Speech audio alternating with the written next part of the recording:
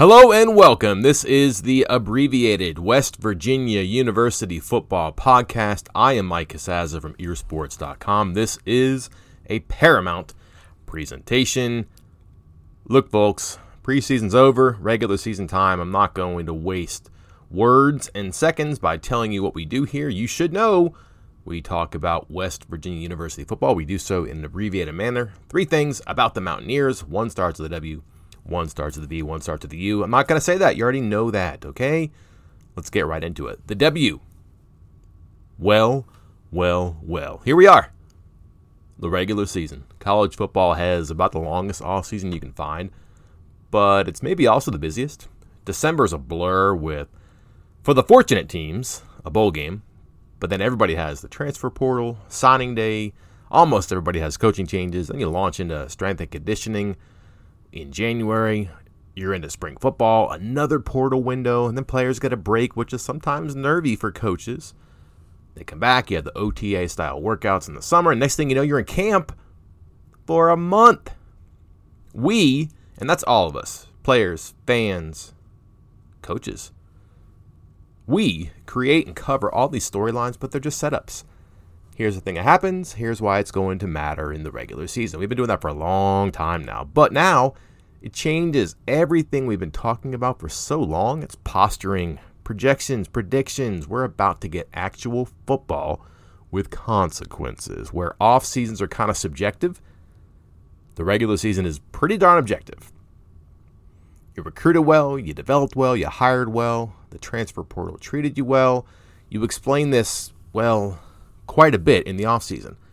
And that's all fine for the spring and the summer. It's all on trial once the regular season begins. And if you're a coach or a program in the crosshairs, that is exciting or terrifying. The Mountaineers have done a lot of renovating in the past several months. Every coach or player we've talked to on Monday asked about what he does better, what his side of the ball does better. What has changed? Why will things be different?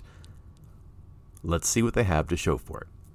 The V is for volume. So much conversation about how loud Beaver Stadium is going to be, and that's true. Puts a lot of pressure on the West Virginia offense. There's communication from the sideline to the field and then from the field to the sideline. Snap counts can be important but also pointless because the center and the quarterback typically figure something out. The center also has to be able to talk to his offensive lineman. You know how this goes. And defensively, well, Jordan Leslie made me laugh. The defensive coordinator said on Monday, quote, Penn State has got a lot of tradition, so I would like to think that their own fans wouldn't hinder their offense. I like that, right? And so does he. He doesn't want the fans in Beaver Stadium making things difficult for the Mountaineers. Make it easier on the offense, so maybe it'll be hushed, right? But remember, the Mountaineers had communication issues on defense last season. Those have been streamlined. We'll see if they've been solved, but safety Aubrey Burks did tell us the Mountaineers have, quote, switched up a lot of things. There are fewer checks. I can't say too much and tell too many secrets, but there are fewer checks. We don't have to communicate as much. And look, volume can be distracting and detrimental, but volume is juice for the home team. That is almost certainly going to be the biggest crowd that WVU has ever played a game before. It's going to feel and sound that way at times. Probably going to matter here and there, but minimize the damage. Procedure penalties, timeouts, cross signals, just confusion really can't be a rash like it might be against teams that are less prepared than the Mountaineers intend to be. And finally, the U is for underdogs, and say what you will about the rankings and the point spread, but the Mountaineers sure seem to like this. They might also be accustomed to this, which is probably not the best quality to have, but here we are. They are big-time underdogs. They are the invited guests for a stage that is suited for someone else. This is NBC's first game with the new Big Ten TV package. It's at night. It's a striped helmet game, which I think is going to be pretty cool for aerial shots. The whole crowd's in white except one section of fans that's like a helmet stripe of blue down the middle. Kind of want to see that. But the Mountaineers are a Big 12 team. Something of a rival, not a can of soup here. A little different than the Lions, though. So it's a Big Ten contender and an actual candidate for a college football playoff spot. Do not have to tell you, there is a gulf between these two teams. But the game does not care about that. I know this is cliche. I apologize in advance, but it doesn't mean it's not true.